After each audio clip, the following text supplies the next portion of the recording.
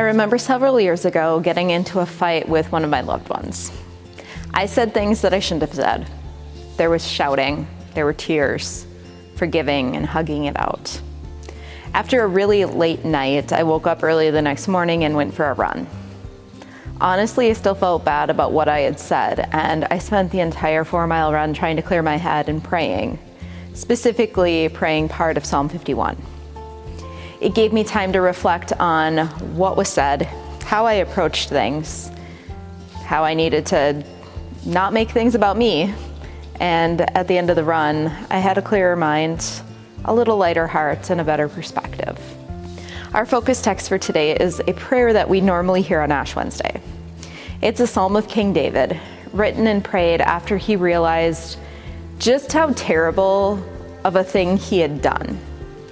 He slept with Bathsheba while she was married to Uriah, and more than likely pressured her as he was the king and she was a woman who was expected to submit. He got her pregnant. He tried to trick her husband into believing the child was his, and ultimately he had her husband killed to cover up his sin and to take her as his wife. This is the psalm of a man who is broken, a man who's crying out to God to be washed clean of his sins. Now, whether or not he would have come to this conclusion if he had not been called out by the prophet Nathan is a discussion for another time. But let's just assume that David was genuinely repentant and realized he done messed up big time. David cried out to God, asking for forgiveness, asking for grace. Now, I don't know about the rest of you, but the first time that I was introduced to Psalm 51 was when I was little, in church, singing the song, "Create in Me a Clean Heart, O God," as the offering plates were being carried to the front of the church before communion. I sang it for years and years before realizing exactly where these words had come from. And honestly, I don't even remember when it was that I actually learned that this song was actually from Psalm 51, or at least when I made the conscious connection between the two. It was just there. This song that I had memorized in elementary school, talking about creating a clean heart. The words were comforting. I knew that they were important somehow, but I don't know if it really connected with me or what they meant until later. Have mercy on me, O God, according to your steadfast love. According to your abundant mercy, blot out my transgressions. Wash me thoroughly from my iniquity, and cleanse me from my sin. For I know my transgressions, and my sin is ever before me. Against you, you alone have I sinned, and done what is evil in your sight, so that you are justified in your sentence, and blameless when you pass judgment. Indeed, I was born guilty, a sinner when my mother conceived me. You desire truth in the inward being. Therefore teach me wisdom in my secret heart. Purge me with hyssop, and I shall be clean. Wash me, and I shall be whiter than snow. Let me hear joy and gladness. Let the bones that you have crushed rejoice. Hide your face from my sins, and blot out all my iniquities. Create in me a clean heart, O God, and put a new and right spirit within me. Do not cast me away from your presence, and do not take your Holy Spirit from me. Restore to me the joy of your salvation, and sustain me in a willing spirit. Then I will teach transgressors your ways, and sinners will return to you. Deliver me from bloodshed, O God of my salvation, and my tongue will sing aloud of your deliverance. Lord, open my lips, and my mouth will declare your praise. For you have no delight in sacrifice. If I were to give a burnt offering, you would not be pleased. The sacrifice acceptable to God is a broken spirit, a broken and contrite heart, O God, you will not despise. Do good to Zion in your good pleasure. Rebuild the walls of Jerusalem. Then you will delight in right sacrifices, in burnt offerings and whole burnt offerings. Then bulls will be offered on your altar. Prayer is a powerful spiritual practice for many Christians, and prayer takes on so many different forms. Prayer can bring comfort. It can allow us to let out emotions and feelings that we maybe aren't comfortable letting out in front of others. Prayer can connect us to God in a deeper way. Prayer gives us space to listen to what God is telling us. Prayer can be cleansing, as we hear in Psalm 51. Prayer can lift us up and help us feel supported, especially in times of struggle, when we're being prayed for by many people. Prayer can also be used as a weapon against us. I remember when I was in junior high, and I went to a summer camp sponsored by Fellowship of Christian Athletes. As with many Christian camps, part of the time included small groups with Bible studies and prayer.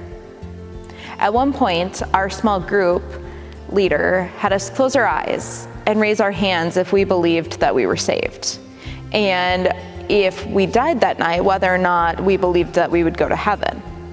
And if the answer was no, then we were highly, highly encouraged to pray to accept Jesus into our hearts. Pray that our sins were forgiven. Pray that God would change our hearts and help us to be on fire for Jesus. And then we took turns standing in the middle of a circle and had the others in our group, or huddle as they called them, pray for us out loud. Now, as a young teenager coming from a Scandinavian Lutheran church, where first of all, we were taught that we were saved through our baptisms and by grace, through faith, and also where the only time that we prayed out loud, really, in groups was at meals and together as a congregation during the prayers of intercession. So coming from that background, this made me super uncomfortable. There was also definitely an unspoken rule that if we did not participate in this, then there was something wrong. And we weren't as good or as worthy or as godly as those who were willing to participate.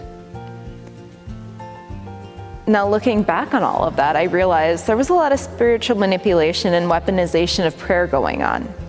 Now, I don't think that there was any malicious intent.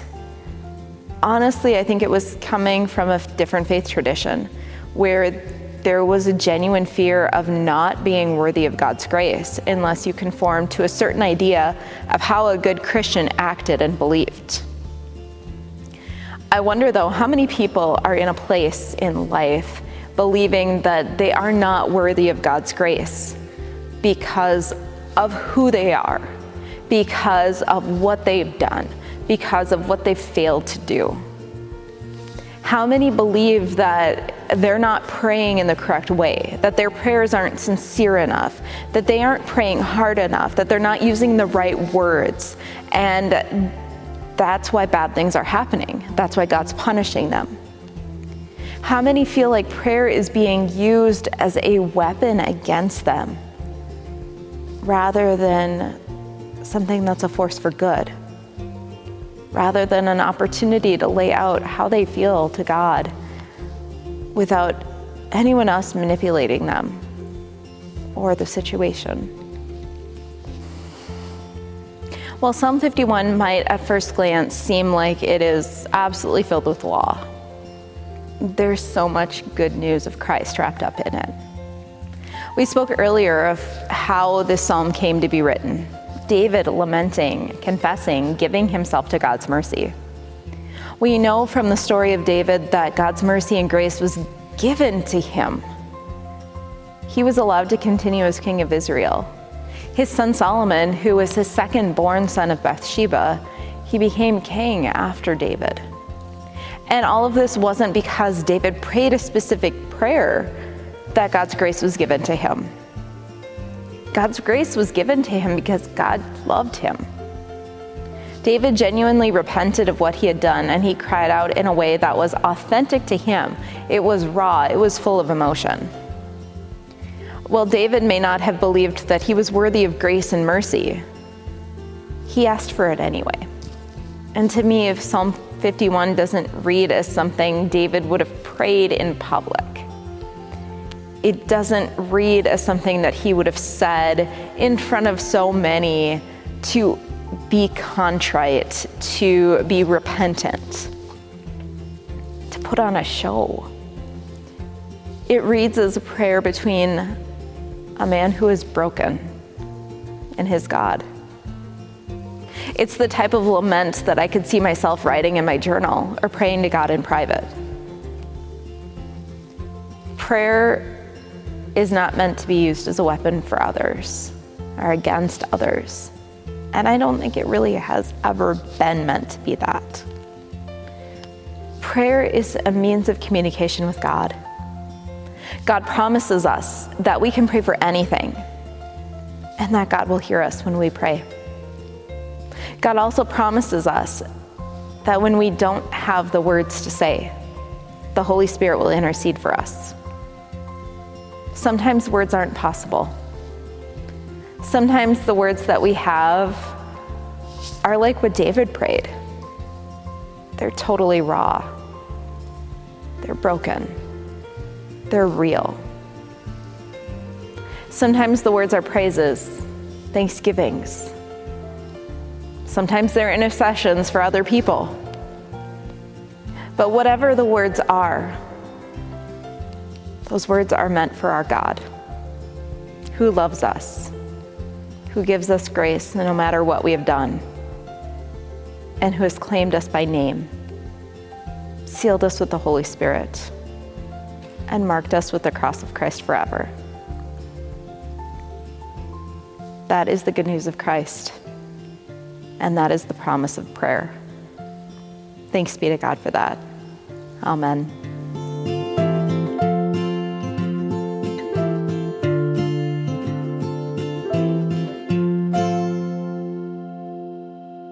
During the next few days, I encourage you to go deeper into the message with these two reflection questions.